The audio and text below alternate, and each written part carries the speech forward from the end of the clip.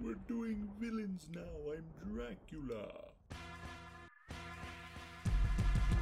Villains. Dracula.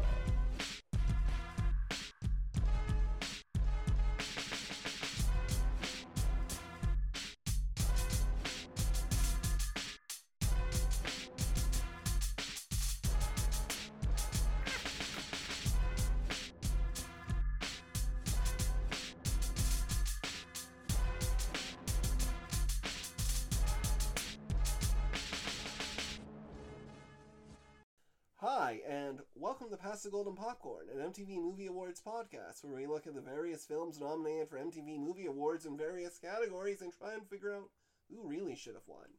I'm Kenny Sage, a foremost movie expert. And I'm Ben Gregg, a foremost villainy expert.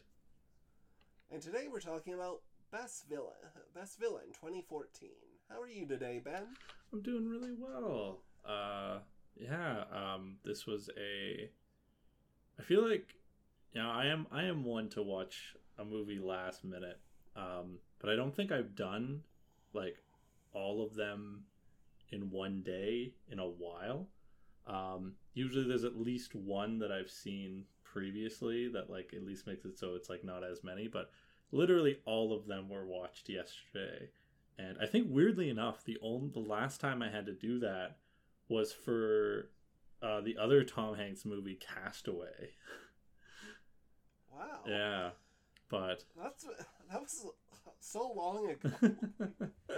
yeah, well, I'm usually able to squeak like one out ahead of time, before a bunch of other stuff happens, but this time I was a busy guy until... That's how you notice all these connections between films. Yeah, there's a weird amount of symmetry, of rhyming in the movies that we have in the most peculiar of places. Yeah. This is an interesting year for Best Villain nominees. It's like a mix between, okay, here's your big franchise stuff with here's like weird historical villains. Just and then the winner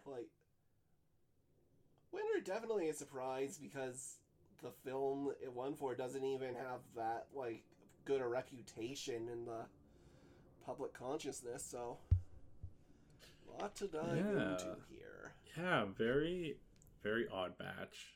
A couple like kind of based off real life events, a couple of big franchise sequels, and then Oz. which came out on top. You don't think Oz is a big franchise sequel? It's not a big sequel. I guess it's a sequel to The Wizard of Oz, I guess, or like an origin story. Well, it's like a prequel. Or yeah, it's... we will get into Oz weirdness, I guess, in a second. So the 2014 MTV Movie Awards were held on April 13th. Another weird April show. They were hosted by late-night personality Conan O'Brien. Wonder if he did the string dance. What's that? It's something from like his late-night days where like he'd go in and dance. It's hard to explain, but basically as if he was on strings, basically, or as if a string was going through him. Like it's. Oh, well, I guess that makes sense. Yeah. The opening scene featured, which I tried to find on YouTube but could not, featured 50 celebrities making cameos, including Andy Samberg, Seth Rogen, Sarah Silverman, Ice Cube, Elijah Wood, Chris Pratt. I'm going to jump down a bit. Paul Rudd, Aziz Ansari, Grumpy Cat, Carrie Brownstein, Fred Armisen, Skrillex, Demi Moore, Simon Helberg, Melissa Rauch. Like, it just seems like the cast of The Big Bang Theory was there. And it's like, what? Yeah. And then ending with Katy Perry and Jack White. So, winners this year, Hunger Game Catching Fire won. This is another year where the Best Picture winner that year was also in the Movie of the Year category, but it didn't win. Which one's that one? 12 Years a Slave. Oh, okay. Yeah. Actually, 3 out of 5 of these were movie of the year candidates: American Hustle, Wolf of Wall Street, 12 Years a Slave. And then the fifth nom in the movie of the year was The Hobbit, The Desolation of Smaug, which is the one Hobbit movie I've not seen. Is it which Hobbit movie is it? Assume it's not the second one. Oh. I've seen the first one, I've seen the third one, I just don't know what happens in the middle. It's a mystery. What could have happened? Outside of having read that book multiple times, but... I'm looking through. Oh, of course, this was the famous We're the Millers' Best Kiss year. Oh, man. Not Don John year. That's a good pick. No, what was weird?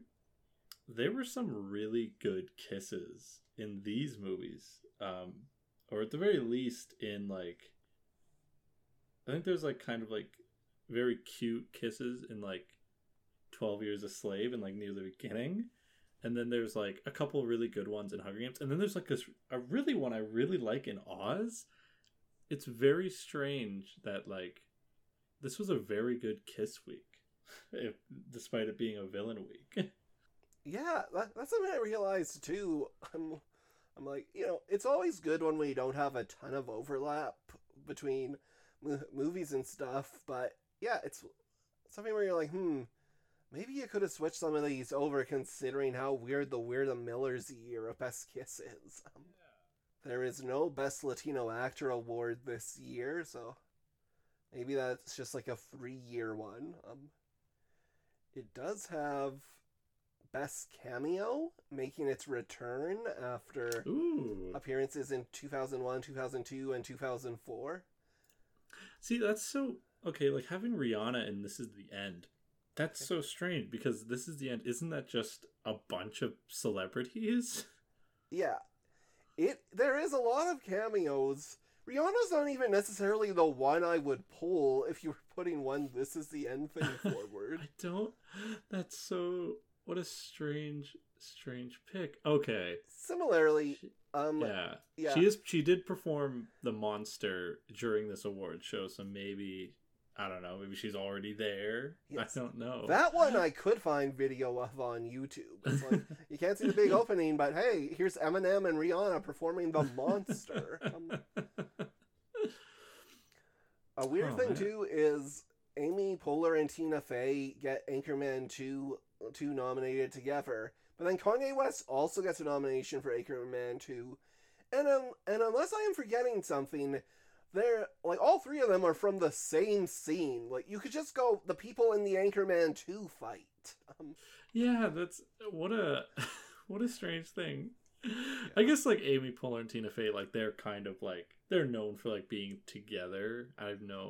It's just, what a strange thing, though. Like, yeah, the whole scene is just full of cameos. It's, like, a Will Smith cameo. There's a bunch.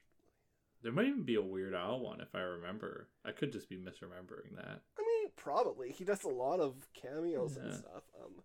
Yeah. Yeah. Anyways, Best Cameo, probably another potential short series option we could do.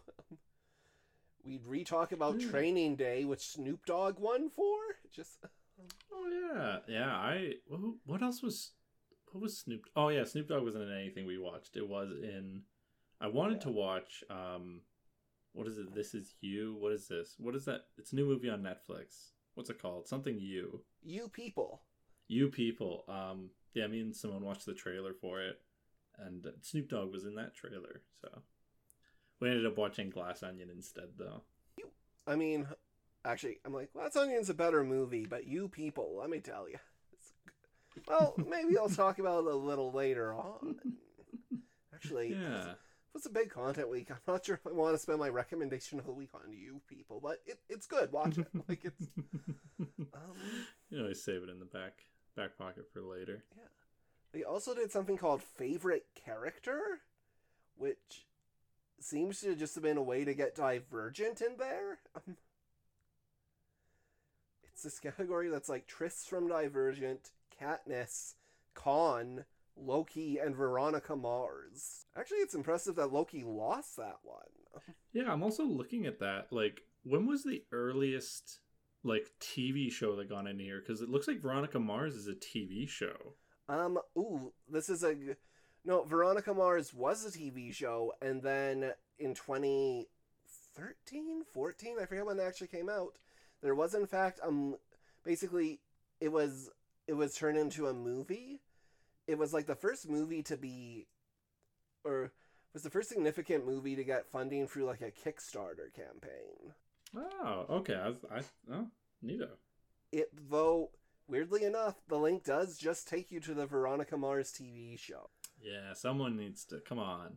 But yeah, okay. Oh yeah, this was 2014, which means it was put out for the nomination period before it was even really able to be seen by a lot of people. Like, it came out March 14th, so there was time, but really they are just going, you like the TV character, it's the same thing.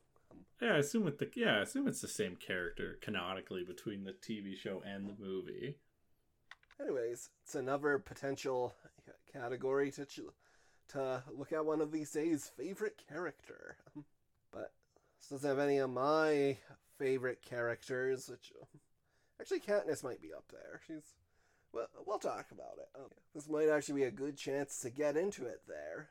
So, for Best Villain 2014, the nominees are Barkhad Abdi, Captain Phillips; Benedict Cumberbatch, Star Trek Into Darkness; Michael Fassbender, 12 Years a Slave; Donald Sutherland, The Hunger Games: Catching Fire; and the winner, Mila Kunis, Oz the Great and Powerful.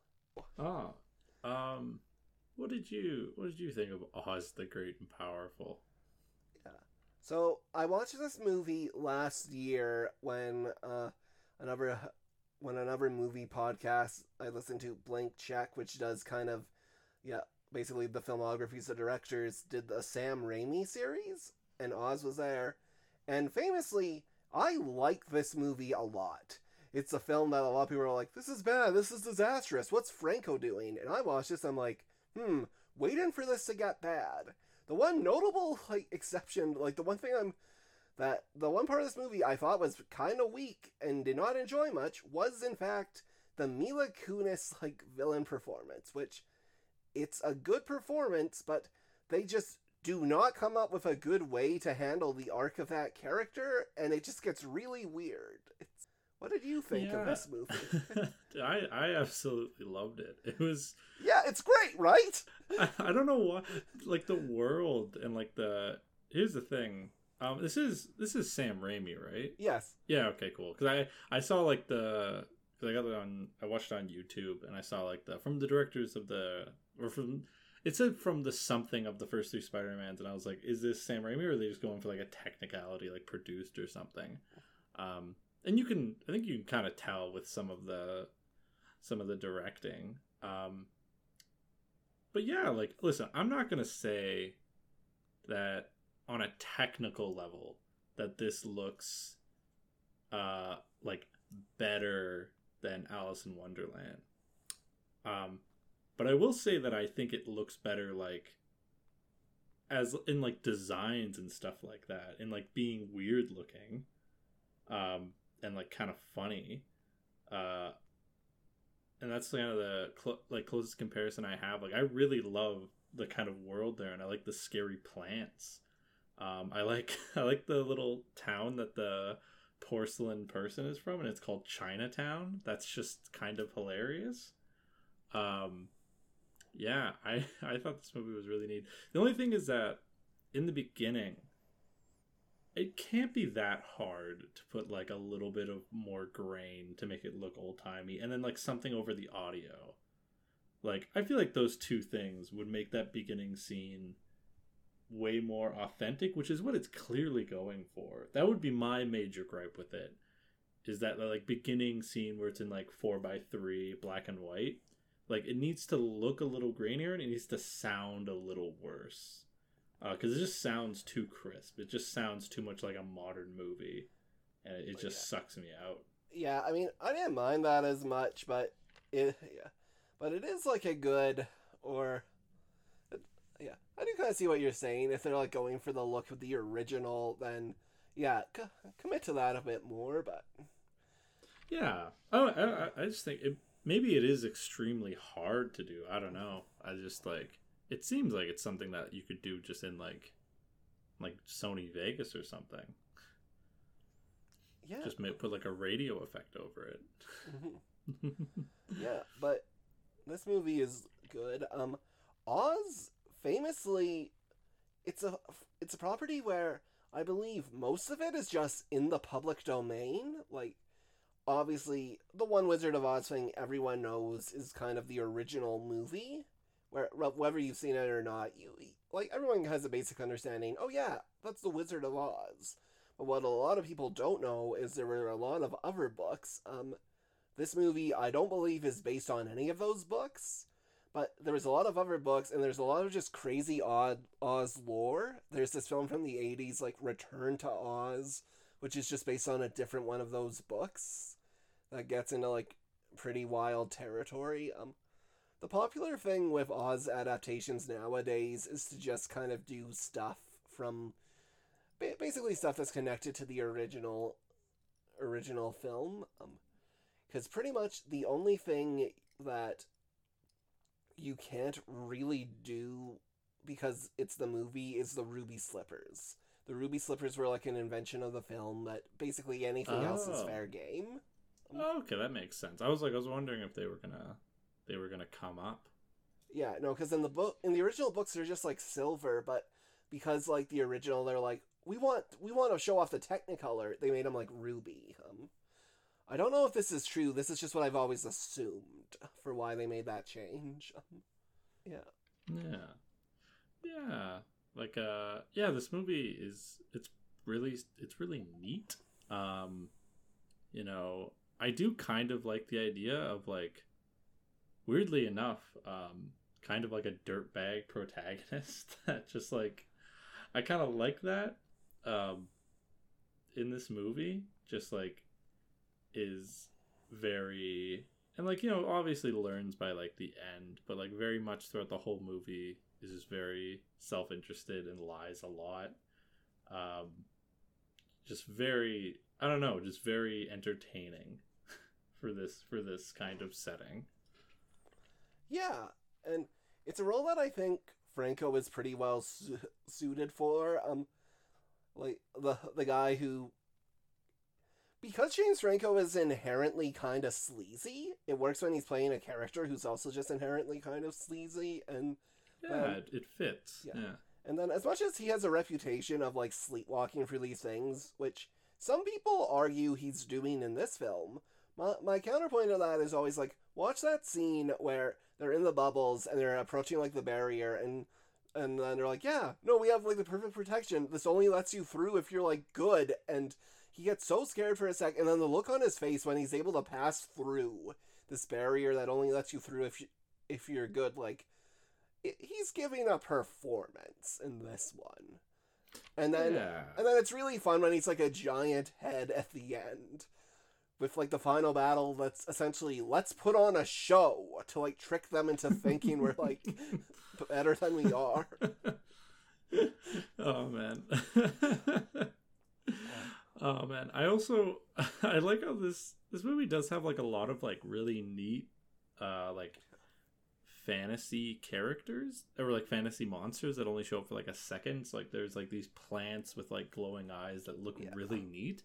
But the quote unquote cowardly lion that's only in the beginning is just a lion, just a regular lion.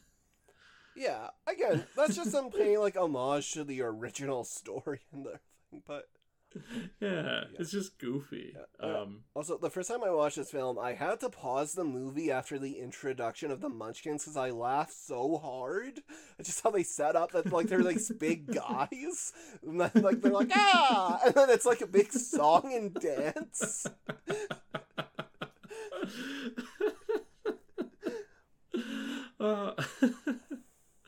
Oh man, I also like I like Zach Braff in the beginning, and I like that he gets to continue on through the movie as the winged monkey.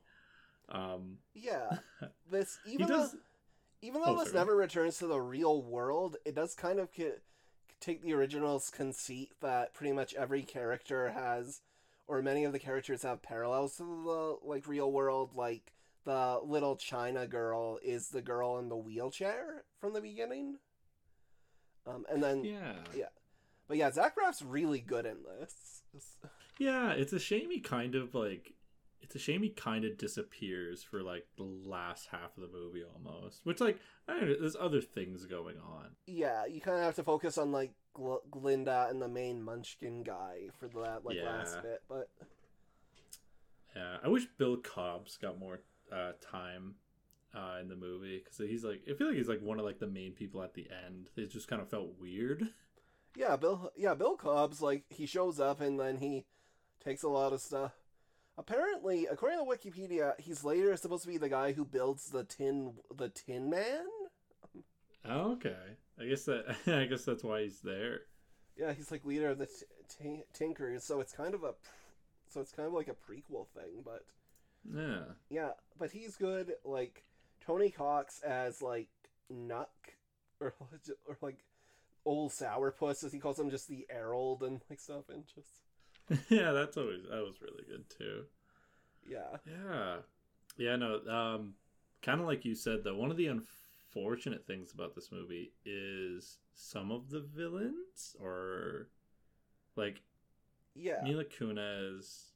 Listen, I have nothing against a lady turning into a big evil green witch and just being evil. You encourage it even. I was you have no idea how happy I was when she turned green. I was like, "Oh, this is amazing."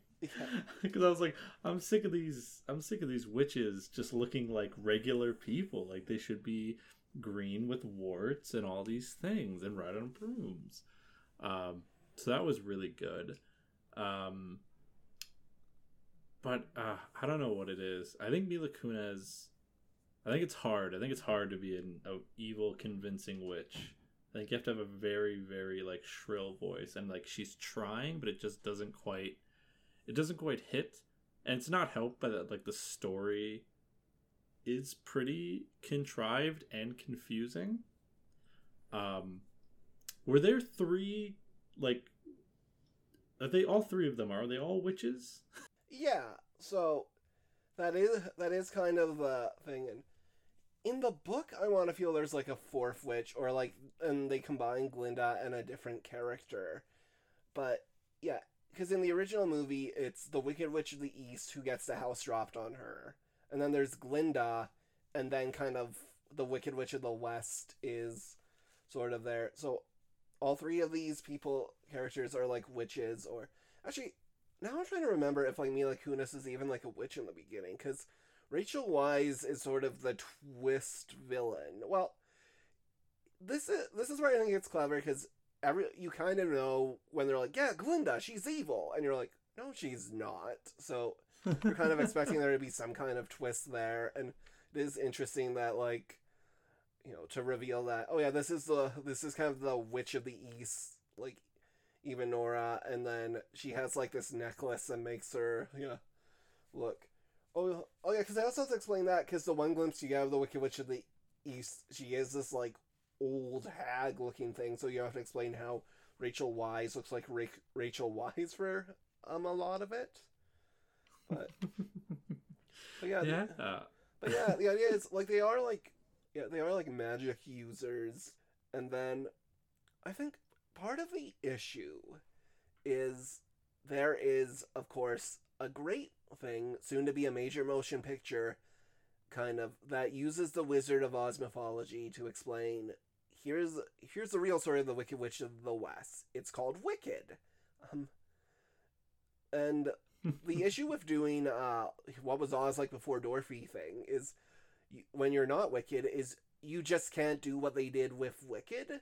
So that starts in a similar place where they're like, this one's good, but then rather than have it where she is still effectively good the whole time, and time there, like, it just feels like there is maybe a way to kind of square it to where she kind of turns against them without having to take a magic evil potion. And then they try to like have it later where they're like, you can turn back. She's like, no, I choose to be this. But yeah, you're not really buying it. Yeah, I feel like the apple is very unnecessary. I feel like she already was like not super happy with. I guess it's to like to bridge the sort of transformation more than it is like the character, but like Yeah, but like it's more interesting if this is something she's doing all along and it's not influenced by she bit an apple that brought out like this evil in her. yeah, it's very very strange. Yeah, no, not the best thing in the world. Yeah. But she is having, like, again, I think Kunis is having, like, fun when she's, like, green, and also in that part where she's just really naive and stuff, too. Like, she does those couple things well. It's just, she doesn't really get the opportunity to play a more complex character because she has to bite an apple partway through, and... Yeah, I feel like this movie would almost be better, despite, I think, Rachel Weisz is putting on a really good villain performance. I do like her scenes and like her performance and everything, but like I feel like this movie would almost be better if she wasn't in it and it was just Theodora and Glinda, and Theodora would just become evil on her own because she's just mad that Oz is, you know, with Glinda. Like I feel like that would have been so much more interesting. Yeah. I don't know. Like or if it's just or if like Theodora, like if they were able to delay it so she doesn't really turn evil, or like it's kind of right near the end.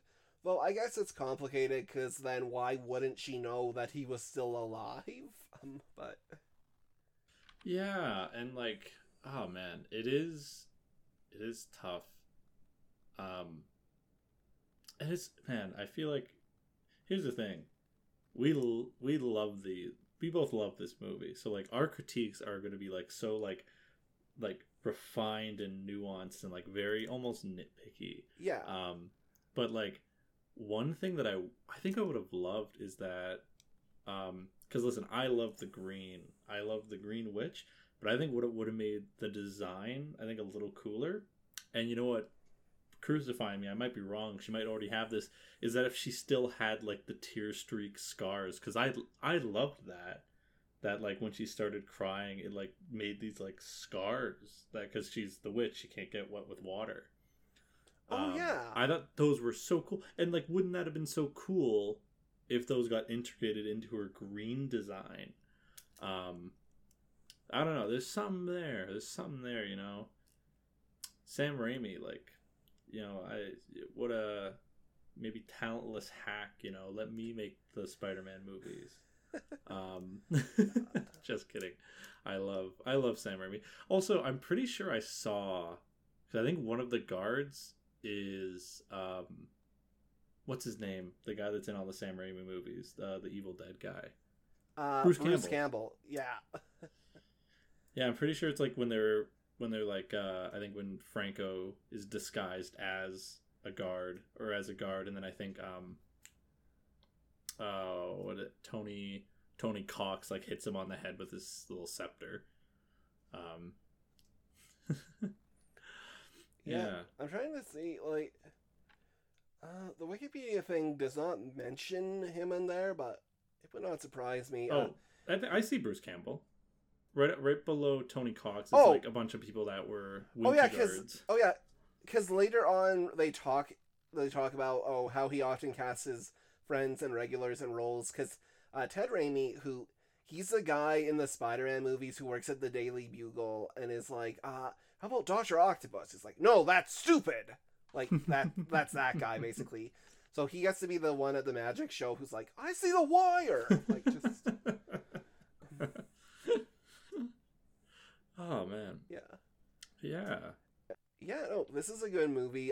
It's maybe the only podcast on the circuit who's willing to say that, but yeah, this film, it just, I know, well, Sam Raimi, of course, has a reputation for, you know, he made all this like cool horror stuff earlier on in his career, and then now, you know, he's kind of doing a lot of like franchise things, so I think that's part of it, where they're like, we just want him to make something like, even like Drag Me to Hell in 2009, which was him returning to those roots, but I don't know.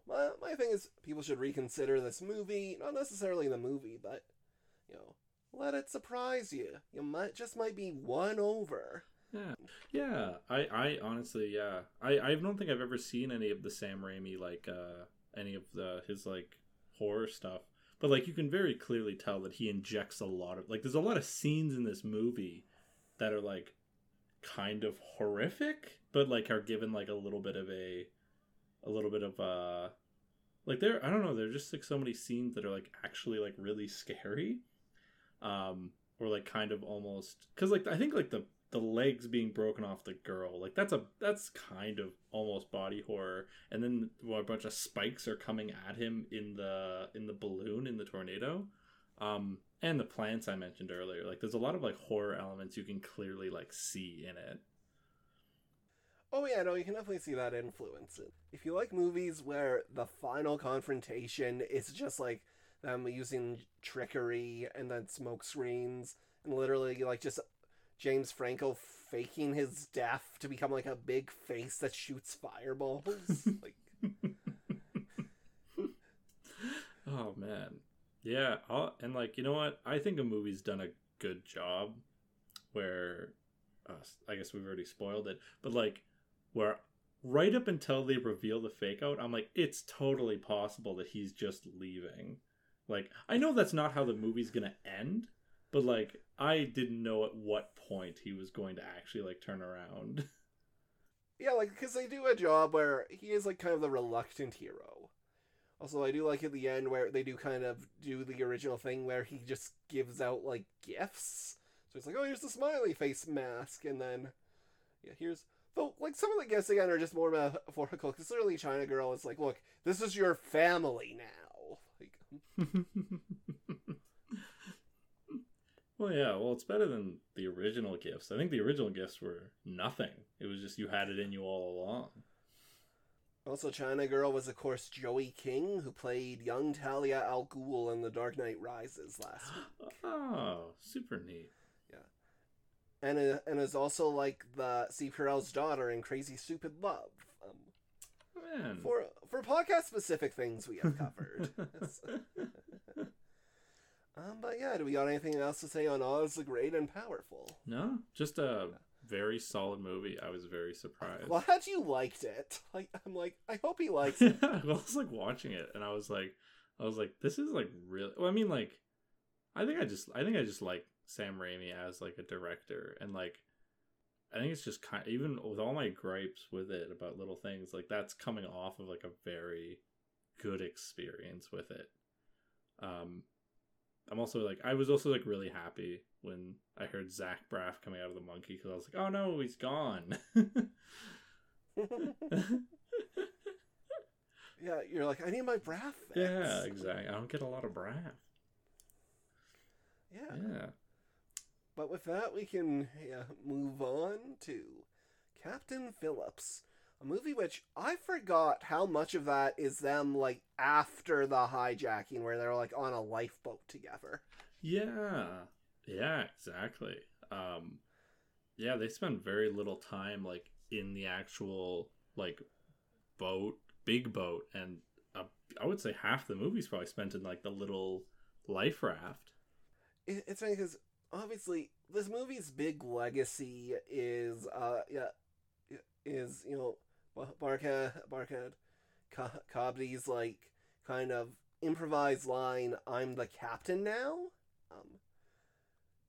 which got a lot of praise and stuff, and yeah, really he's kind of, I think he definitely is the most or sort of the most memorable part of this film, which I do like a lot. But it's funny because when you hear "I'm the captain now," you're like, oh yeah, and then he takes over the ship, and you're like, no, he very much just kind of like the hijacking mostly fails, except they take Tom Hanks hostage like partway through. Yeah, no, that was definitely like from just like the quote, which is the only thing I'd never seen this movie before. I definitely was like, oh, he's gonna like get the whole boat, and there's gonna be like this big like tense like Die Hard style movie on a boat, and it's like, no, it's just a lot of this movie is like very like this very cramped, claustrophobic, and then SEAL Team 6 comes. Yeah. So yeah, what did you think of this movie? Oh, I really liked it. I thought it was neat. It's just a nice little it's a nice little kind of like tense. I don't know if thriller is the right word, but it's a suspension movie. It's a movie where like everything's very tense. And yeah, I thought it was pretty neat, honestly. Yeah. It's funny because Tom Hanks has done a lot of films in kind of the back half of his career where he's like a captain or a pilot, but like he is the competent professional and he gets through the situation through his professionalism. I thought this movie was an interesting like take on that, where obviously it is him kind of knowing the right thing to do at pretty much every moment. But then the end, that's what makes the end of the movie so interesting, is when you realize that no, he was terrified the entire time. Like, just... Oh, yeah. Yeah. And him getting to have that kind of emotional break at the end. Yeah. I feel like, I think one of the things that made me think that more of the movie was going to take place in the big boat is that they set up kind of early on, like, I think there was like a throwaway line that I guess was just a throwaway line. It didn't come back. Was like, make sure your keys are in your pocket. Like once someone has those, they have access to every part of the ship. And that just never came up. That was just maybe an unintentional red herring or something. Yeah. For the people who like weren't familiar with the real history that this movie is based off of, you're like, wow, how come this didn't conform to more like movie tropes? Just, Exactly. But interesting, this film was from the director of 3 out of 4, or I guess there's been 5 of them, but basically of the Bourne Identity sequels. It's the director of kind of Supremacy and Ultimatum. Oh, neat. Yeah, as well as the Jason Bourne movie, which is kind of the failed attempt to reboot the franchise there. So, someone who's like, I think, done a lot of kind of action thriller type stuff, and it definitely serves well for building the tension in this movie. Also did United 93, subject of the parody United 300.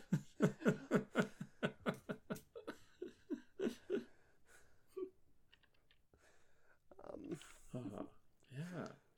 No, Barakat is doing like he's doing like a really, really good job in this movie, because like a lot of his because I feel like a lot of his character is more just like his sort of his like gestures and like his expressions and like the way he sort of is like handling things, just because like his dialogue is either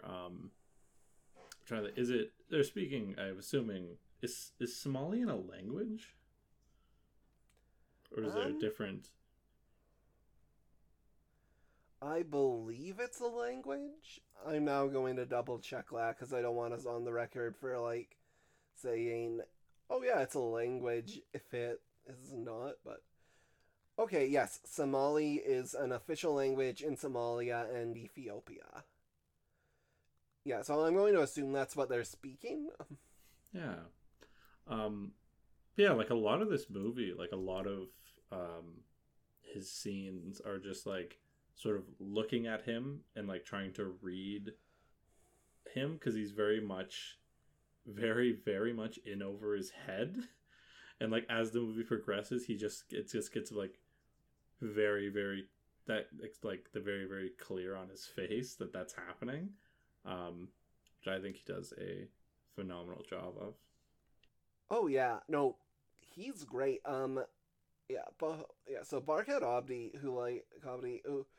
and we don't always talk about the actors who do these things, but it is worth mentioning in this case that this was like his very first experience with the film industry. Like, he'd been working at his basically a shop his brother owned, and he returned to that after this film, which he was like paid $65,000 for. Like I remember it being kind of a thing around like Oscar season where they're like, oh, this guy, like yeah, they were shot that, you know, it's not like his life was turning around. He was still kind of struggling for money a bit, and kind of back to that. And he's done some stuff since then, but yeah, this was kind of his, or this very, but for like your very first performance in a movie, like I think, and first of all, it's very good that they actually cast Somalian actors to play the Somali pirates in this, like that.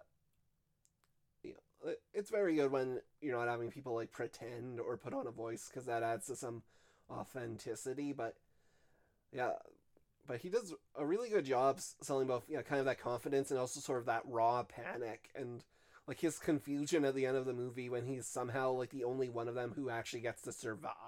Like, yeah. Oh, exactly. Yeah, and he plays off of Tom Hanks really well. Oh yeah, like this. Yeah, very much like this is another really good like protagonist villain combo. Like, yeah. I mean, Tom Hanks is squarely the protagonist, but he's definitely like the second kind of protagonist on a thing. Yeah, exactly. Yeah, I'll say part of the reason I was surprised when it kind of moves off the ship is they do spend a lot of time establishing the officers of the ship. Yeah, they're when you're going around. Yeah, they do. Like, oh yeah, it's like, there's Ethan. I'm like, oh, just like a friend of the show, Ethan. It's like, there's Kenny, just like host of the show, Kenny. It's like, when's Ben showing up? Yeah, exactly. No, they do spend like, yeah, a lot of time sort of like setting up stuff happening on the ship, like where they're hiding and everything like that. But everything like that goes really like smoothly, I guess. Yeah, because it is just a real event they're trying to mimic as best they can. So, like, I guess that's just how it would have been. Yeah, it's one of those films that it has a nice feeling of, like, forward momentum the whole way through. It's just really propulsive. Like, there's no real slow moments, even when a lot of it is just them on the lifeboat. Like, there's still all this tension as Tom Hanks is just trying to, like, figure out how to communicate and just kind of turn the situation to his advantage. Like, oh yeah, yeah, and like you said, it all sort of like, it is kind of a God, what was it? I think the scene, like after, I think this kind of, there's two sort of like the Tom Hanks or like breakdown scenes. There's the one where he's like in the boat right after the three pirates get shot, and there's also the one where he's like in like the being like taken care of by like the doctor, and the one scene like right after the sort of like the triple kill, and he's just sort of like, he's just screaming, and they hold on it for so long. Yeah, because he's also blindfolded and is pretty sure they're about to execute him, even though he knows that like the ships are there. So at his kind of that really tense moment, and yeah, his performance, like, you do kind of buy him as someone who thinks they are about to die. Like, oh yeah, it is yeah, very, very convincing. Yeah, and then he did. I now have to look up like award stuff for what this film got, because I know Barkhad got nominated. Okay, yeah. So, wait. I was looking at Golden Globes for something. Oh no, he did not get Best Actor nominated for Academy Award. Right, that was one of the snubs that year. But he was nominated for Best Actor in a Drama at the Golden Globes. Oh, nice. So yeah, do we got anything else to say on old Captain Phillips? Oh man, not much else. It's just a very, like, it's a movie that, like, it's weird because when you think about it, it's not a lot happens, but it does always feel like it's moving forward. I wonder if it's mainly because they're literally always moving forward because they're in a boat. So yeah, no, it's a wonderful, wonderful film with two like amazing actors. Yeah, definitely a film that I think could be a lot worse if it didn't have these two ones, because it is what I call one of those movies where, when you think about it, there's not really much of a story. Like, the story becomes kind of the kind of conflict between these two men, and like both things are kind of perfectly pitched. Very strong performance this week, yeah. And something where everything is exactly as it seems, unlike another film. Star Trek Into Darkness. Yeah. This one's like the sequel. This one's the sequel to like the rebooted one with these same actors, right? Yes. And this is the second of the kind of 3 films. I think they call it the Calvinverse. Like, there's some designation for this alternate timeline that these movies take place in. Yeah, no, I don't think I've seen an entire episode of any Star Trek at all. But I'm pretty sure I did see the first movie of this rebooted franchise. Considering how big your dad is into Star Trek, like, it's crazy you've never seen any Star Trek stuff. Yeah, well, I've picked up a few things. Like, I know a healthy chunk about it. But I very much never sat through a whole episode. What did you think of the movie? It's kind of a mess. This is another one I saw in theaters, and it's kind of like J.J. Abrams, he's directed some stuff I really enjoy. Force Awakens, like the original Star Trek, Super 8, and then Mission Impossible 3, I'm kind of up in there. And then he's also directed like this film and Rise. This is a lot better than Rise of Skywalker. Actually, I'll say that because this at least has seeds of something kind of interesting. But it is a film that, I don't know. I think there is something compelling into the idea of, okay, we're looking early on to Kirk and Spock's relationship, and the idea of, here are these two men with different kind of worldviews, and here's how they clash, and here's how they realize they kind of need each other, and like how they sort of realize what they do to each other, and then looking into their own values and going, okay, what's sort of different here? And like that stuff I think is good. I know part of the thing with Star Trek is the Federation is supposed to be utopian, so whenever you introduce ideas of, this guy's kind of corrupt, it can, like, ruffle feathers with stuff, but I do think there's something interesting there, but a lot of it comes down to, there is a very famous Star Trek movie called Wrath of Khan. It was the sequel to the original Star Trek the Motion Picture. It introduced a character called Khan, and it was great. And then this film is something where its biggest flaw is it's trying to be Wrath of Khan, but it's also trying to hide that it's doing Wrath of Khan. And Ben, you wouldn't know this, but a very famous thing is, as this was coming out, they're like, Benedict Cumberbatch. And everyone's like, oh, he's playing Khan? They're like, no, he's playing John Smith. Or, I don't think that's the character's name, but just something, like, horribly generic. Just, like, John Harrison. Yeah, John Harrison. And everyone's like, no, he's playing Khan. They're like, no, he's not playing Khan. And then partway through the movie, they're like, guess what? He's Khan. And you're just kind of sitting there like, yeah, we figured that out. Yeah, I don't know. Man. Like, what did you think of this? Yeah, I think early on, I was like, I think much like Star Wars, the prequels, I was like, what if this was just a generic sort of sci-fi movie and had no ties to anything, which was really easy because I don't know anything about Star Trek, so I could just sort of evaluate it on its own merits. and it's all right. It's There are some very good performances.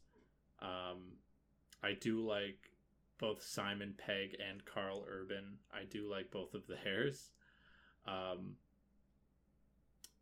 I think it's always very, very tough, and I'm assuming the original Star Treks do this really well. But when you tell me that like there's a character and his like trait is that he like doesn't show any emotions, I feel like that's very difficult to make interesting in the span of one movie. Maybe over a TV show, but in like one movie, there's kind of like there's not a lot you can do. Very much like Will Smith in After Earth. It's very tough when that's like the one character trait. So like I don't want to speak. You did not just compare one of the most popular fictional characters of all time to Will Smith in After Earth. Listen, that's what I'm saying. Is that I'm saying, Spock, like the character. I feel like over the course of a TV show, you can establish something, but I feel like over the course of like a movie, even two movies, I think you have a very hard time. So like,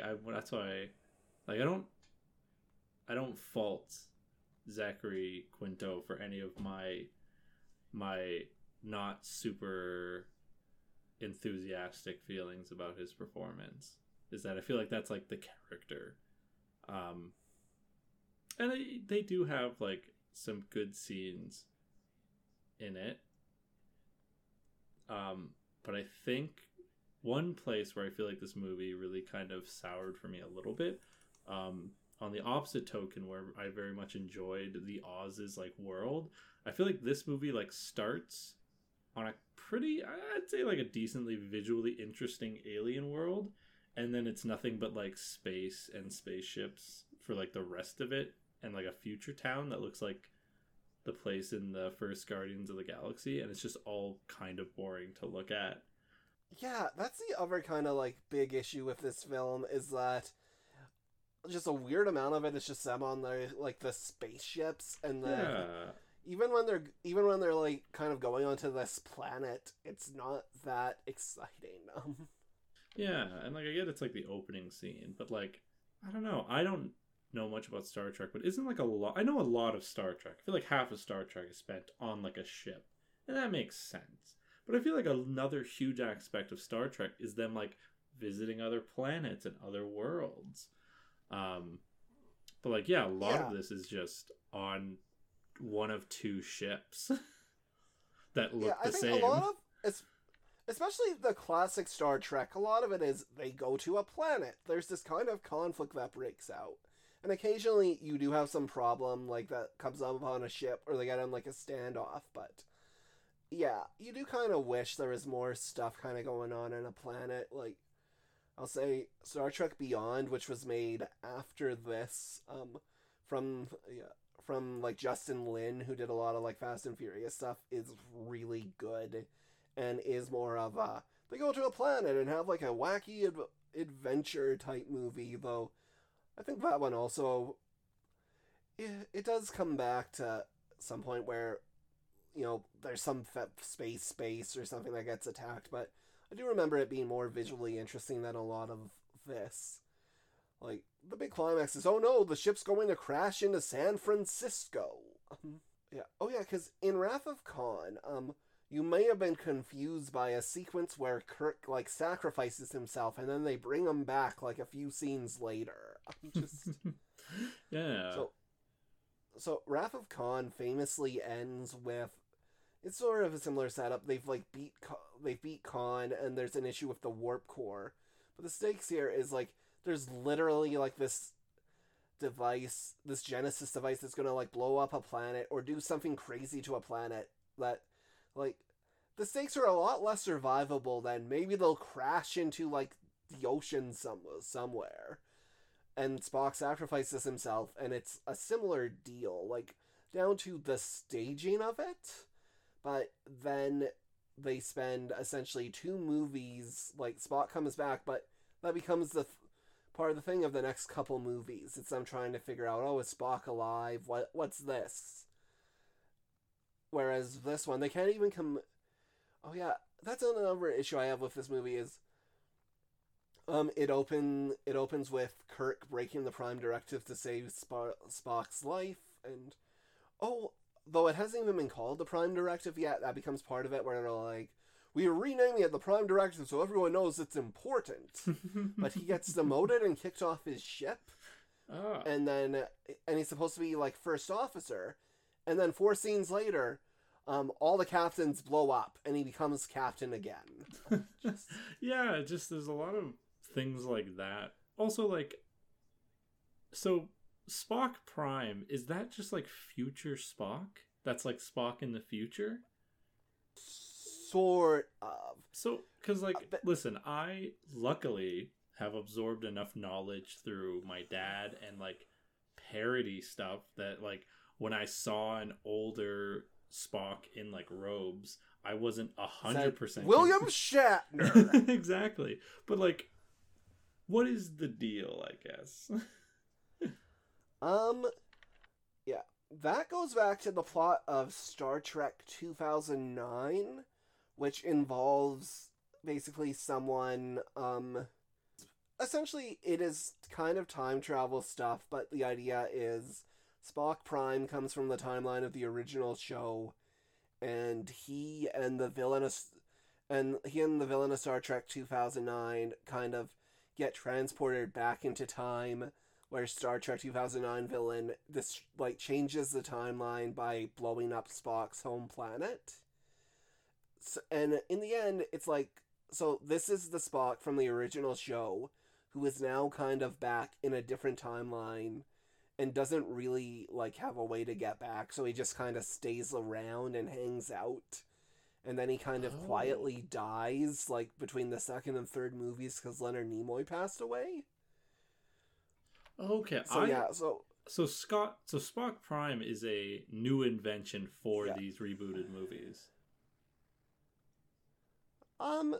Less a new and as a device, it's more less a he's both like the future version of the character, but also a different version of the character. Yeah, but like in like the different, it's different timeline multiverse stuff. Okay, that makes sense. Okay, so when he is talking to Zachary Spock, and they talk about how like you also fought Khan.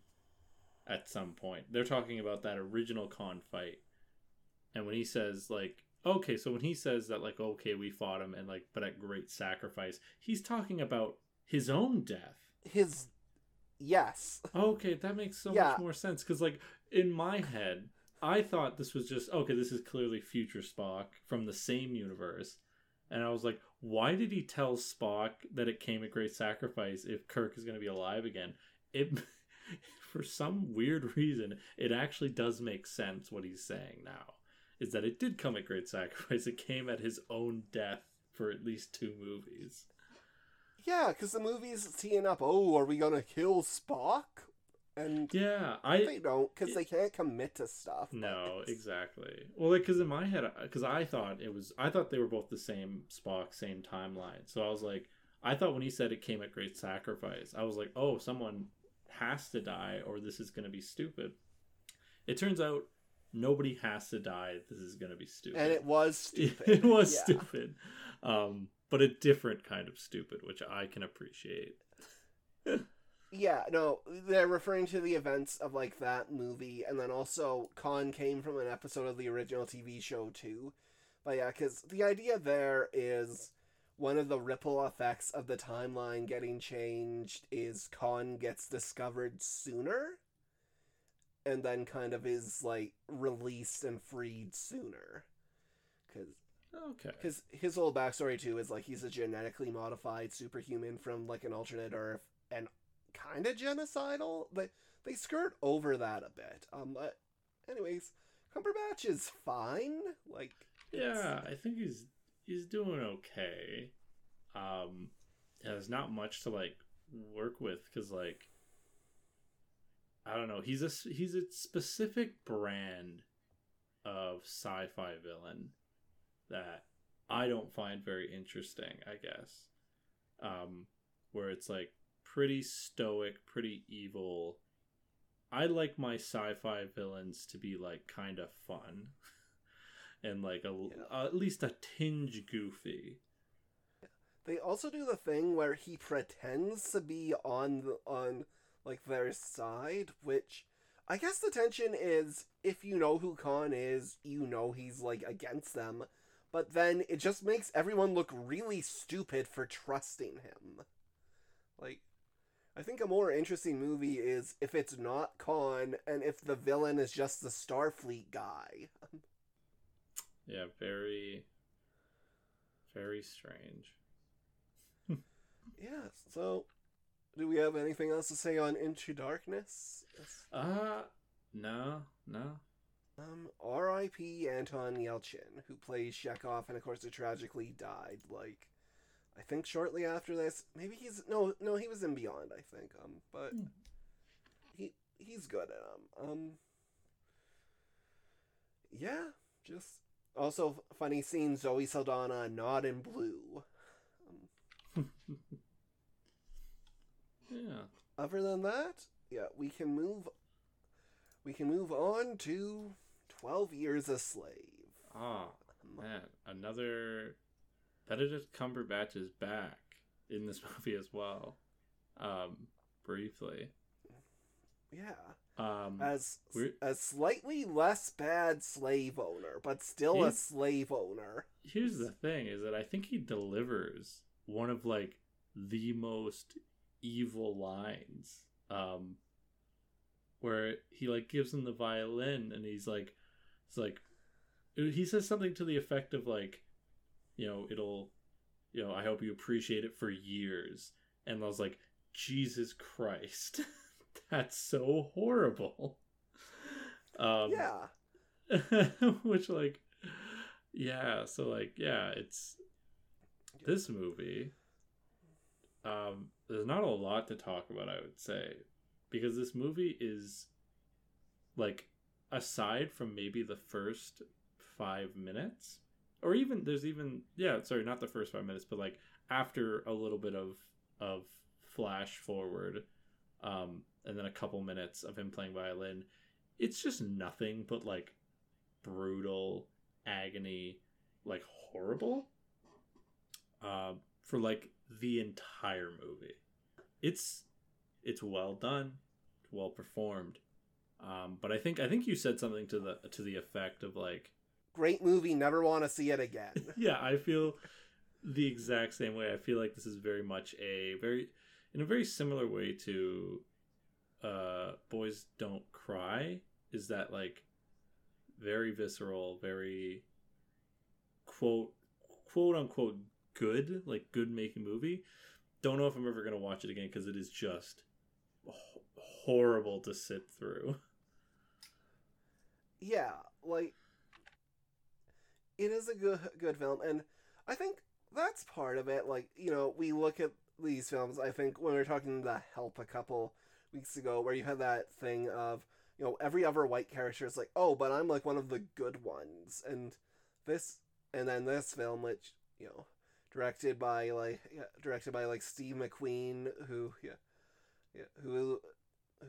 he's a very good, he's one of the more prominent sort of black filmmakers, I would say, largely for like this film, and he's made a lot of stuff, not all of which is like this is definitely the heaviest thing he's made, but definitely I think it is very good a white guy to not make this movie, but also one of the results of that is it is kind of like unflinching and is sort of confronting these like cruelties in a way that, it's probably like kind of bracing and necessary to like be reminded how horrible like slavery was as an institution and in on everything. But yeah, like, it is very odd that this film got nominated for multiple MTV Movie Awards, given the nature of this award show. What, everyone watched Eminem perform and then they're like, and now let's talk about 12 Years a Slave a bit. It also makes best villain interesting from our perspective of who should have won, because it's like, ethically, can we really say someone who's not the literal slave owner like should win best villain this year? Like, Yeah. It is tough. Here's the thing. Even that aside, I think he is like very evil and is definitely like the bringer of probably the most horrible deeds out of all the villains that we have this week. So like, yeah, it is. Oh man. yeah, it's like, if Hitler ever gets the best villain nomination, we kind of have to give it to. Well, I guess that would depend on the performance. if it's a shoddy performance, Fassbender is of giving Hitler. a very good performance. Just yeah. if it's another Jojo Rabbit, oh, I'm Goofy Hitler. Like. Yeah, no, it is a very good bad performance. Like, it is hooey. Yeah, this movie, like, oh man, it is hard. It is hard to watch. I feel like the ending is kind of like, you feel good at the ending, but you feel a little hollow too. yeah. Which again is sort of the point. Like, this is based on, as like the title's like, this was like based on an actual slave narrative memoir. It is fairly factual, though. I guess there is some debate within like kind of historian circles on if some events in the book were kind of there because to just sort of reflect other slave narratives on the time. Like, not doubting that he actually went through this stuff, but if narratively, if there was like a bit of invention from other slave experiences, I do think the movie, like the stuff on the ship, apparently is not in like the historical record as having happened. So there are points too where, yeah, it is interesting to look at this film from a perspective of, like, should anything really have been added to this from what it was? Like, because obviously there's enough awful stuff. Do we need to add more awful things? But yeah, we probably don't have to have a very long 12 Years as a Slave segment where we talk about this a lot. I will say, unlike Boys Don't Cry or Lolita getting nominated, like, this film is I think a lot better than, I mean, significantly better than like Lolita, and I know you like Boys Don't Cry a bit more than like I did at the time, but I would say, like, I was not angry I had to watch this. Definitely a bit I guess confusion was more especially the thing of, it fits depending on the order in which you watch these movies. It might create a little whiplash. I feel like Captain Phillips might be like a pretty good buffer movie between this and like like the sci-fi and like adult or young adult novel dystopias. Which I don't know if I did, maybe unintentionally, but maybe we should have switched the order so we talked about this one last. It's going to be so weird when I suddenly just get into my like Hunger Games bullshit again. But yeah, I mean, you saw my Venn diagram, so I do have the perfect transition topic. Whenever we're ready. Yeah, we'll spare the audience of us just trying to figure out how to talk about this movie more. I think everyone gets why it is difficult to talk in this specific context, so hey. Yeah. Please now explain how many of these movies are connected. So, I sent Kenny a Venn diagram yesterday because one of the benefits of watching 5 movies in a row is that you get to notice all of the little similarities they have. So, my Venn diagram is pretty much, on one side you have CGI baboons, and on the other you have a whipping scene. I didn't add this, but whipping scene where you see their back after. So under CGI baboons, we have the Oz the Great and Powerful. Has some CGI baboons that fly. On the right, we obviously have 12 Years a Slave. And oddly, a movie that took these two elements and needed them together, right in the middle is Hunger Games: Catching Fire. Yeah. Which, like... Yeah, it was very funny when you sent that to me. You're like, Hunger Games also has a whipping scene? At first I was like, huh? Because I definitely watched these films like one after another, and at no point when, like, obviously there was a couple of days apart, but at no point when watching the whipping scene in Hunger Games did I go, oh, of course, like 12 Years a Slave. But... Yeah, it was so... I didn't like it at all, because, like, I had just finished 12 Years a Slave, and I was like, okay, time for some Hunger Games, you know, little less heavy. And then it decided to do it again. It was not pleasant. It was strange though. I'm also glad that I took a good look at the Wikipedia page and realized that, oh, it's the sequel. I thought originally that it was the first one again. That's kind of what I had been in my head thinking about. So I'm glad it wasn't. Because I actually thoroughly enjoyed this one much more than the first one. Hell yeah. Yeah. This is the film, I believe, like, it's commonly thought of, like, the best of the Hunger Games movies.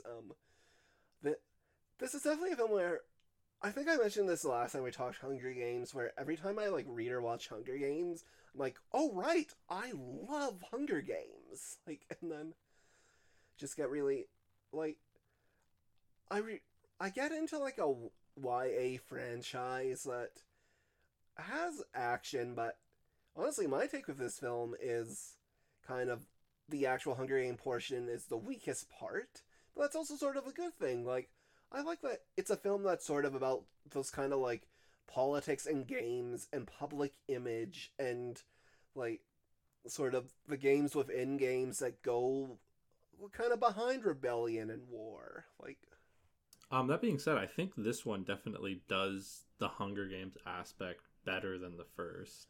Yeah. At least from my perspective. It has a different director, like Francis Lawrence. Oh, so, okay. Yeah, so there's actually more action bits, and you get to see a bit more.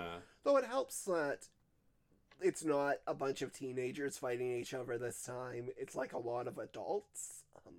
Yeah, and like adults that like have like a slightly exaggerated character. Like they're all very distinct. Like there's like the two like genius ones.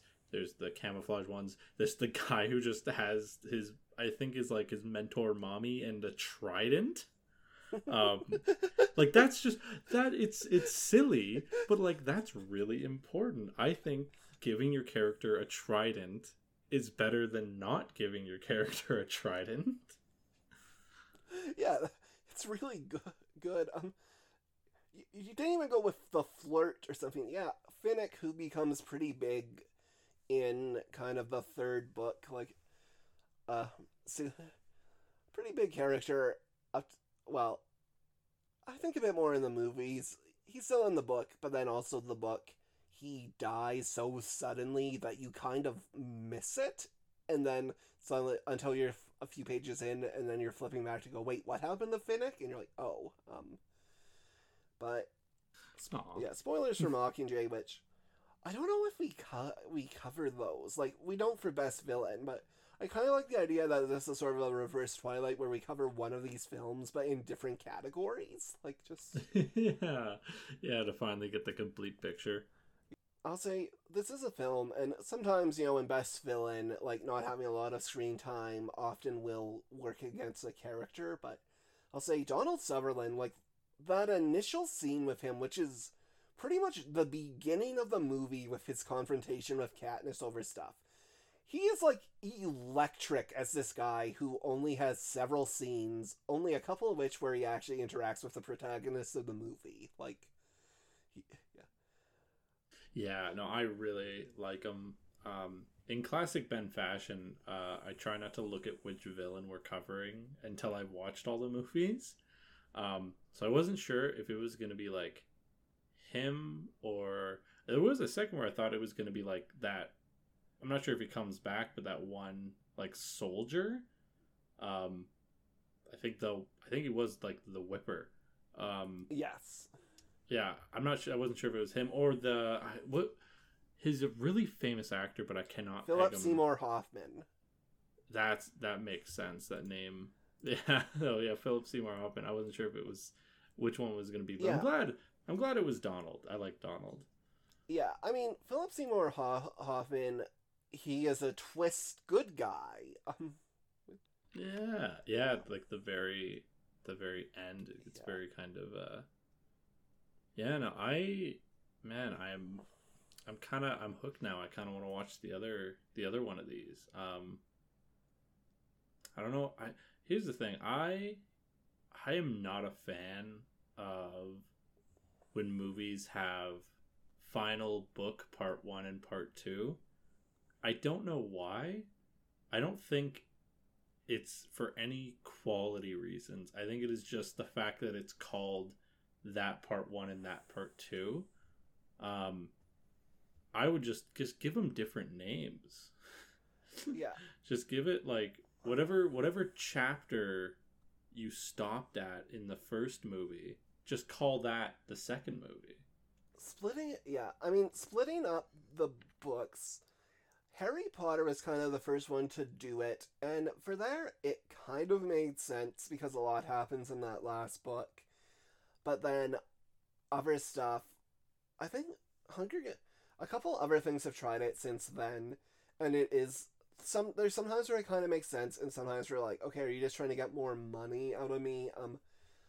Mockingjay, I do think it makes sense because, to not give a lot of that away beyond just, alright, so, someone dies in it, but, like, a lot of, essentially, part 1 is kind of them sort of in the rebellion trying to get the districts, like, sort of shaped up for war, and it is a lot of, again, my favorite aspects of the books, but it is a film that's essentially looking at the ethics of propaganda, and Katniss, like, one of the things that I think makes Katniss interesting is she is a very flawed character, like, but she is not someone who should be kind of the symbol for anything, but because she was so shrewd at sort of playing this way, it is kind of a thing where she sort of has to become the face of the resistance, but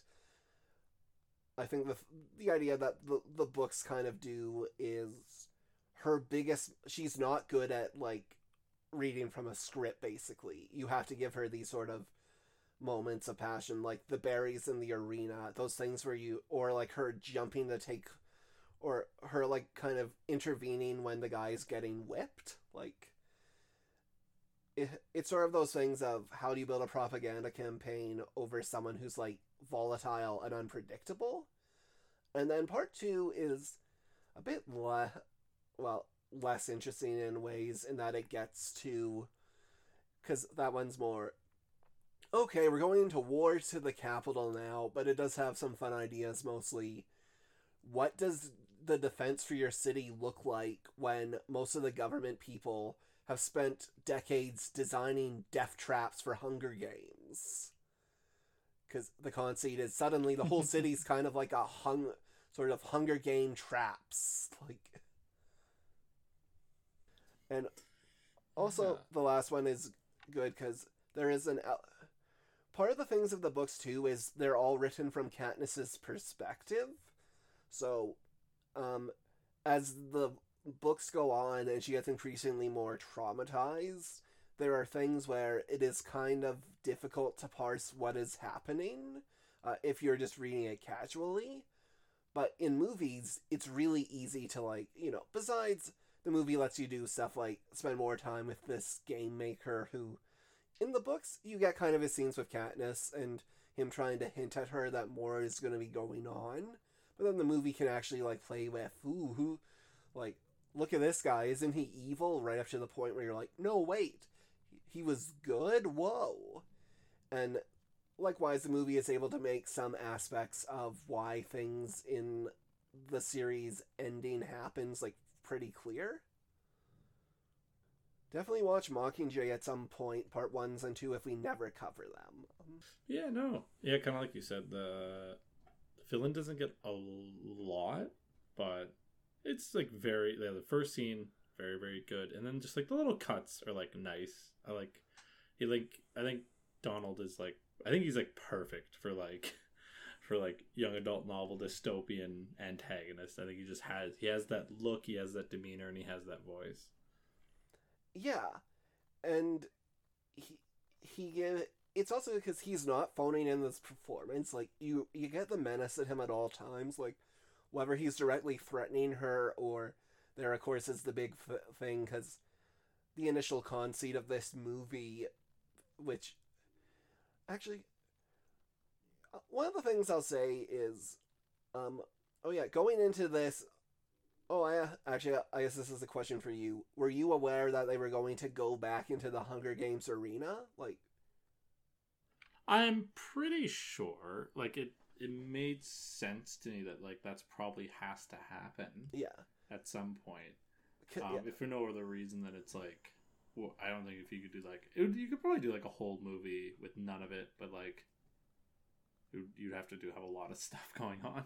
Well, yeah, because that's the thing, because I remember when the book comes out, it's like, wait, so how do you do a second book? And initially they make you think, okay, it's like it's the victory tour. It's them having to go to each sort of place, and then Snow gives kind of the ultimatum where he's like, you have to be really convincing that you are desperately in love with him, which I know you're not.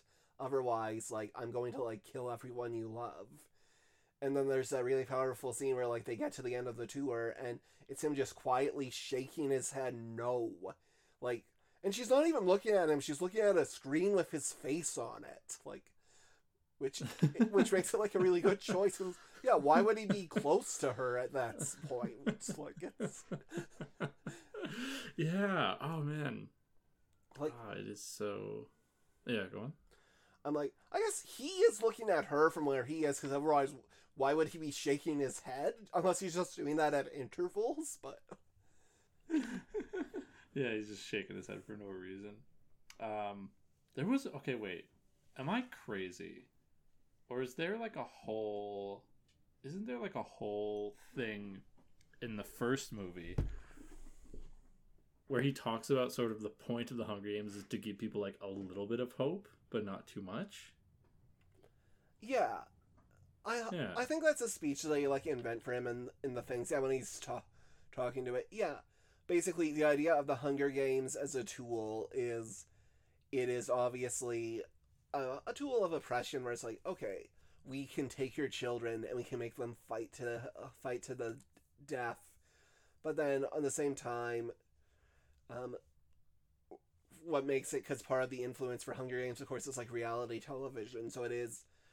There are the people you want to root for. You want to root that, hey, one of the kids from your district are like gonna make it out, and they don't go into this as much, but there are kind of like financial benefits for the winning districts. Like they get packages of food and they get all this kind of stuff. So, but yeah, it's kind of like this thing where like why.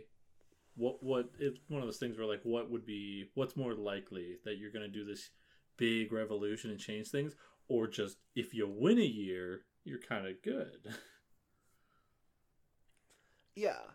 And then of course the big thing at the end of the first film is Katniss, without even thinking about it, because of course she does not think about these things, is that she pulls this gambit with the suicide berries, which is, you will save both of us or you will save none of us. Like, us.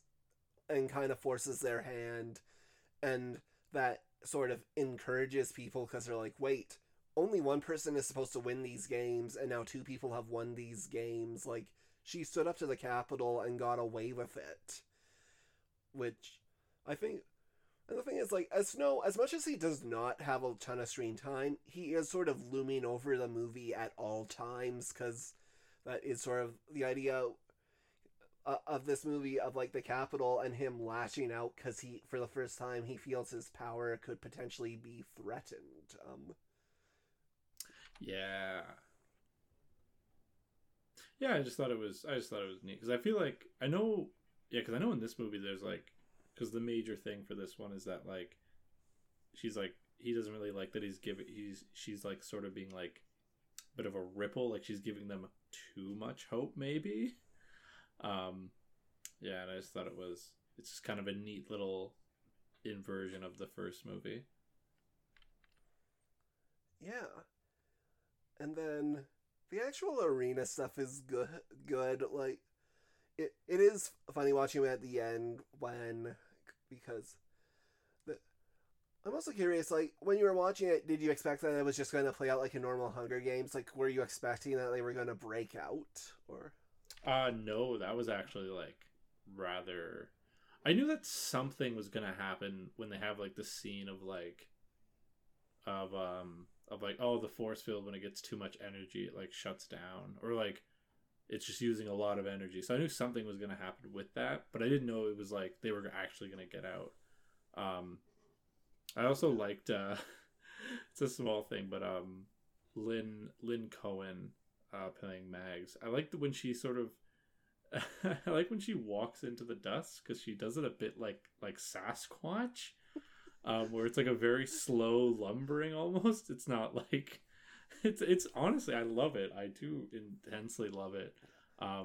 It's also weird because it's like it is a sacrifice in that like Flynn no longer has to carry her. But it's like she didn't need to walk into it. She could have maybe tried walking the other way, I guess. Yeah, I think it's just she had to guarantee he wouldn't try and like stop her. That makes sense. It looks, it's a very, very funny visual. Her just sort of like walking into the fog. It's very peaceful. Yeah. And yeah, R.I.P. Mags, we stand a legend. Obviously our friend Mags is a big fan of the character. But yeah.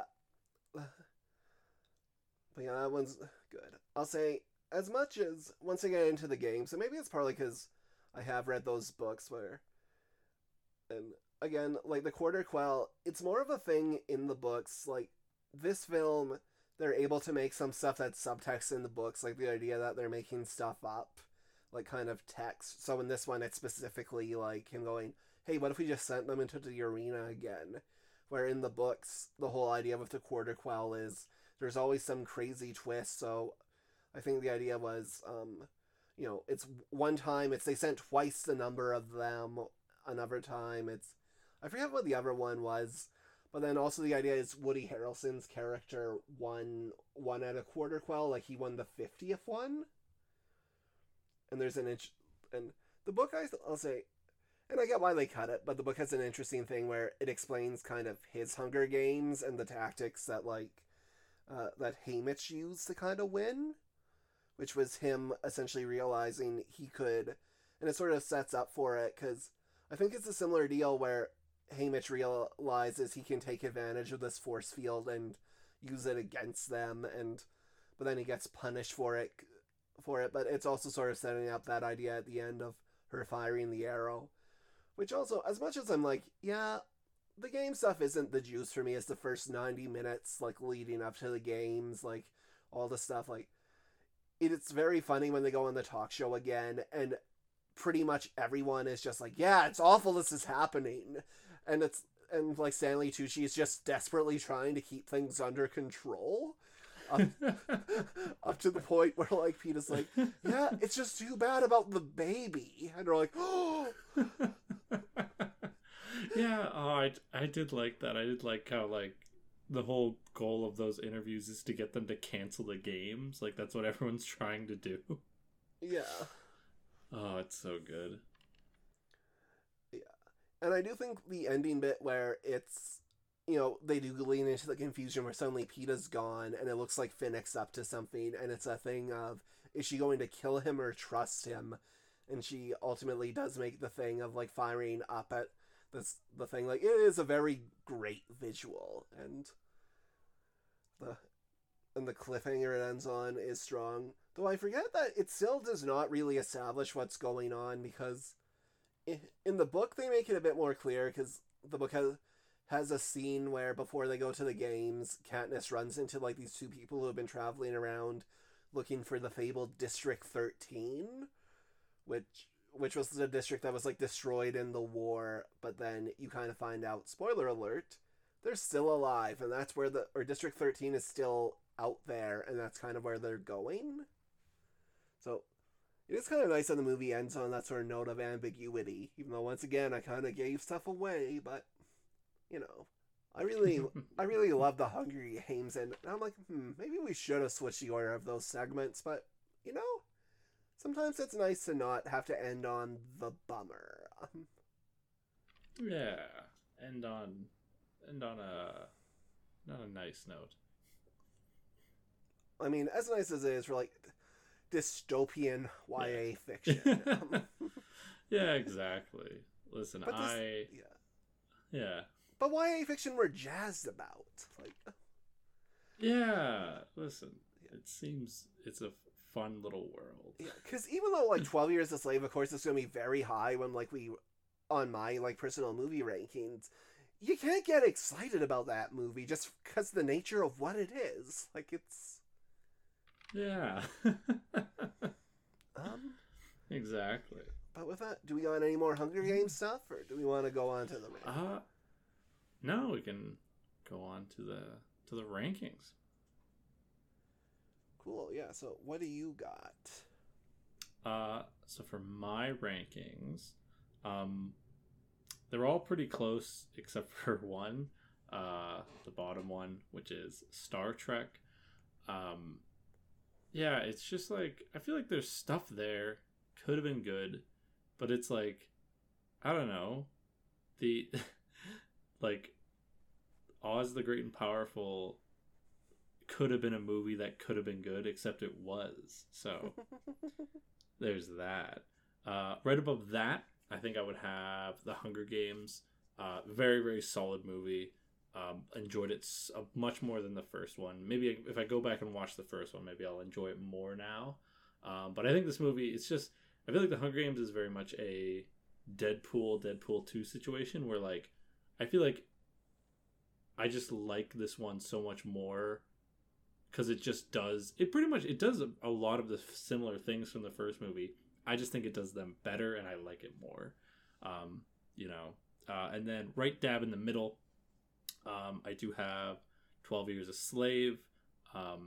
Fantastic movie, great performances. Never gonna watch it again. Hopefully it doesn't come up on the podcast very often. And then for my top two, I think, it's going to be kind of obvious, but I think I do have Captain Phillips with the Oz the Great and Powerful above that one. I think Captain Phillips is this wonderful, amazing movie, but like, I don't know. I think the Oz, for what it was like pretty spectacular. And like, I think they're very close, weirdly enough, but I think I'm just basing it off of which one of these am I going to watch again, and it's probably not going to be Captain Phillips. Yeah. And how did yours shake out? I'll say, like you, all of these were pretty close, with one notable exception being Star Trek Into Darkness. Going to the bottom like a ship falling out of the sky. Then above that, this is tricky for me. I'm going to say, I might have like, wait, I'm just, part of this is me thinking, what am I saying my number one is this week? And yeah, because these other four are like pretty close. Yeah, I'll say Captain Phillips above Star Trek Into Darkness. Like, it's very tense. It's very thrilling. I think it's what you said, Ben. Where like, yeah, it's not one that I would just kind of like throw on again. Whereas, well, I mean, I'm also not gonna throw on kind of the next film on my list, 12 Years a Slave, like again anytime soon. But I'd throw Captain Phillips on before that. But like, yeah, but it's like a really good film. If I want to see some great performances, yeah, throw that on. It's just yeah. Then above that, 12 Years a Slave. Um, very yeah. Again, great movie. Very very powerful, very harrowing. Like here, I guess here's the thing with 12 Years a Slave, and like I said on this segment, there is definitely so many ways that you could have had the bad version of this movie. And I think, really, it would be worse if this was a film that I would want. Actually, I guess there's no version of this film you would want to watch again. And that's why I'm like, wait, I'm like, what scenario is it a film where I'm like, yeah, 12 Years a Slave, like wildly entertaining, like probably there's no version of that movie that exists. Could you imagine if that was your Letterboxd review? Wildly entertaining. Oh no, I just realized like you could just pull out audio of me saying that. But like yeah, this isn't like a film you just throw on. It's a film you watch and you take in and you think about it, and it's high adult entertainment. That's great, and I am very confused as to why it is here on the MTV Movie Awards. So when you see the other two films I have ranked above this, like, are these films actually better than that? Probably not. But for what this is, which is an MTV Movie Awards podcast, I have Catching Fire and Also Great and Powerful both above those. So yeah, above that, two films that, again, I enjoy a lot. I'm trying to see. You know what? Yeah, for a second, I will have Hunger Games: Catching Fire. Just really strong sequel. Donald Sutherland. Yeah, like the first 90 minutes, I am loving this thing, and then the last hour, I'm like, yeah, this is still strong. Even if it's not as strong as before they get into the arena, but also great and powerful. Look, Mila Kunis is not going to be the best villain for me this week, but everything around that just pristine. Reconsider Oz the Great and Powerful Society is the message I want to send today. But how do the villains stack up? Yeah. Yeah. And you know what? Really quick before villains, for anyone that wants to challenge my, our putting Oz over Captain Phillips, just like try to remember that like Captain Phillips had two amazing actors and Oz had James Franco. And like that goes into my consideration of how much I have to give a movie credit. That doesn't make it sound better. No, that's what I'm saying. You'd think, Okay, I see what you're saying. Yeah, I think to the movie's credit, I feel like because I feel like you put, but just for anyone out there, but yeah, for my villains, I don't even know if it's similar. It's more scattershot. I still do have it is really tough. I think I am gonna have to put Benedict Cumberbatch at the bottom again for Star Trek. This one is much closer. Like my major thing is that maybe if he like turned green and cackled at some point, it would have given him a leg up, but he didn't. Unlike the person I'm putting above him, Mila Kunis. I feel like I do like her sort of bubbly innocence at the beginning, and I do like her sort of green witchiness at the end. There's just like a weird middle part that isn't the best, and then also the Green Witch part could have been done better. But, you know, honestly, they gave me a Green Witch at all. You get points for that. And then for my top 3, it is very, very tough. I think I'm going to have to specify that for this one, I'm not going by how evil they are. I'm going to go by like how much I like them as like a villain and as like in their movies. But again, these 3 are very, very close. So close right now. I'm like shuffling them around in my head, and like I don't think there's an order in which I don't like these. I think right in the middle I do have Michael for 12 Years a Slave. I feel like he is definitely doing the most evil, like doing the worst things. And his performance like isn't bad. I just prefer the performances of the people above. I think above that I do have Donald. Not given a lot, but just like really good like couple scenes. Like I hope he plays a greater or equal role in the next couple movies, which I hopefully will eventually watch. And then at our very top spot I do have Barkhad for Captain Phillips. Just doing like, I think this one came down to a lot of subtlety in his performance that I really, really enjoyed. Because he's just like him and Tom Hanks are just like, they're both playing these people that are like, they're in a very high stress situation where they have to be as calm as possible, which is very, very hard. You know, it would be hard in the real situation, but they're having to pretend they're in that situation, and I think both of them pull it off fantastically. Cool. Yeah, so my ranking, again, not that different. At the bottom, it is, it's funny because I'm like, it's funny where I'm like, which one of these is the bottom performance? Where I'm like, do I like Benedict Cumberbatch more, or do I like Mila Kunis more? I will put Benedict Cumberbatch at the bottom just because Mila Kunis benefits from having a better movie to do that in. Then above that, Mila Kunis. Then above that, yeah. Now it's tricky again. So, I will say, I guess, you know what, I will put Donald Sutherland there.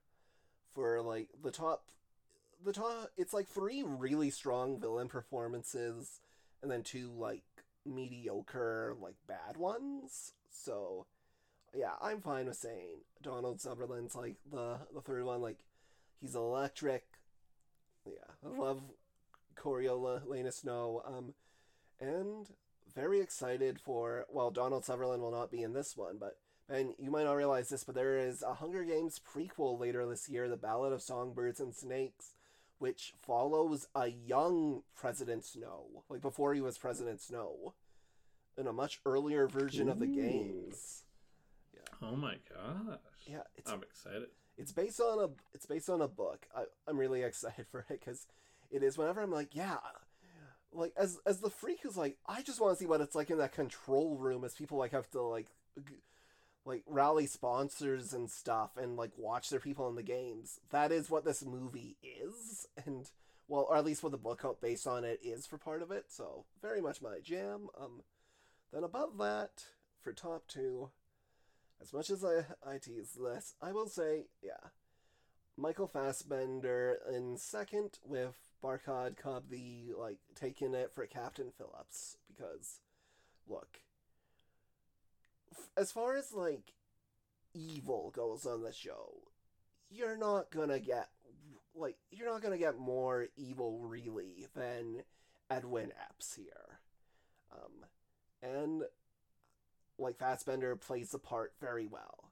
But yeah, but Barkhad Khabdi, like, there's a reason I'm the Captain Now's iconic. Like, he is a revelation, and he is, like, the best villain of this year. So, yeah, that wraps up Best Villain 2014. We have now come to Recommendation of the Week. What do you got, Ben? Or should I just always be starting these? Like, or do you have something? Oh, man. I didn't have something on my mind, but I do. I think I can probably recommend. Now that I have completed all of Weezer, I'm all done now. I'm not sure. We probably have already recommended the album or like one of them, but I do want to recommend Records, which is a Weezer song that is on their Season Summer album. I think it was my favorite song out of all of the seasons. But yeah, that is my recommendation. But yeah, no, I haven't mentioned it in a while, but I am done listening and rating every Weezer song. Wow, I'll be awaiting your tier list post with great interest. Yeah, cool. For my recommendation, I'm gonna recommend You People. You know what? Like, there's a lot of stuff that kind of came out this past week that I've been working my way through and enjoying. I think the thing I will promote is it's called Lockwood and Co. or Lockwood and Company. It is a Netflix show. I am 3 episodes into it, but still kind of going strong. It was like created or made by Joe Cornish, who known for the films Attack the Block and The Kid Who Would Be King. It is based on like a YA book series, which I have not read because it was kind of after my time. But basically, the pitch for it is it's set in kind of an alternate history London, where roughly 50 years ago there was something where vengeful ghosts kind of started roaming the city, and it is a situation where if ghosts touch you, it can be very potentially fatal. But the only people who can kind of see and detect the ghosts are teenagers. So it's become a thing where teenagers are like ghost hunters, but under the supervisions of adults, and also their wages go to their parents. So it's kind of like it's a bit of like a child labor look, a bit of a kind of the teens who have inherited the problems of their parents and now have to deal with them. And then, but this is a show, it stars like Ruby Stokes of Bridgerton fame, who, well, not fame, she was like one of the younger daughters on Bridgerton, then she left to go do this. But basically, it's like a group of teenagers, and no adult supervises their agency, and they go up to stuff, and it's well paced, and just has some fun sequences and really fun performances, and it's really charming. And I'm going to recommend that just to kind of get more eyes on it, hopefully. So yeah. What do you got to plug this week, Ben? Yep. As always, I have my Instagram and my Twitter. I have not been active on either since I finished posting a thing every day for a year. Yeah, you can find literally all my social links at linktr.ee/GHAKKER, and that should be literally everything. My digital footprint in full. Cool. Yeah, and you can find me on Letterboxd at Like a Wolverine and on Twitter at Like a Wolverine. I'm trying to use my Twitter more lately to, I think good results, but you know what? You follow me and then you decide. You can find the show on Twitter at Gold Popcorn Pod. Our Instagram, still need to update that more, Past the Golden Popcorn. You can find us on Google at email us at pastthegoldenpopcorn@gmail.com. If you like the show, tell your friends, rate, review, subscribe. Our theme song is by Matt Samard. Our artwork is by Ben. We are hosted on Friendly Mush. They have fun podcasts there. And yeah, all that's left to do is talk about what's coming next week. So, next week, for Best Villain 2015, the 4th host of Can I Kick It, Andy Jermuga, joins us. I feel confident announcing it at this point, so hopefully he doesn't suddenly cancel, but it'll work out. So for 2015, the nominees are Jillian Bell, 22 Jump Street. Peter Dinklage, X-Men, Days of Future Past. Rosamund Pike, Gone Girl. J.K. Simmons, Whiplash. And the winner, Meryl Streep, Into the Woods. So, another witch winner? Yeah, oh, finally. I'm so happy. I love a good witch. Well, it's an evil witch in this case. Yeah. Ooh. Yeah, so it is sure to be a fun app. Like, there'll be a lot of Sondheim talk, I'm sure, and very excited to talk about one of my favorite movies, Gone Girl. So, yeah, thanks for listening. Keep passing that golden popcorn, and just remember, we are the captains now of this podcast, but we were the captains to start with. We are the captains always. We are the captains still. Always is better. Goodbye, everyone. Bye, everybody. Yeah, 12 Years a Slave, like, wildly entertaining. Like,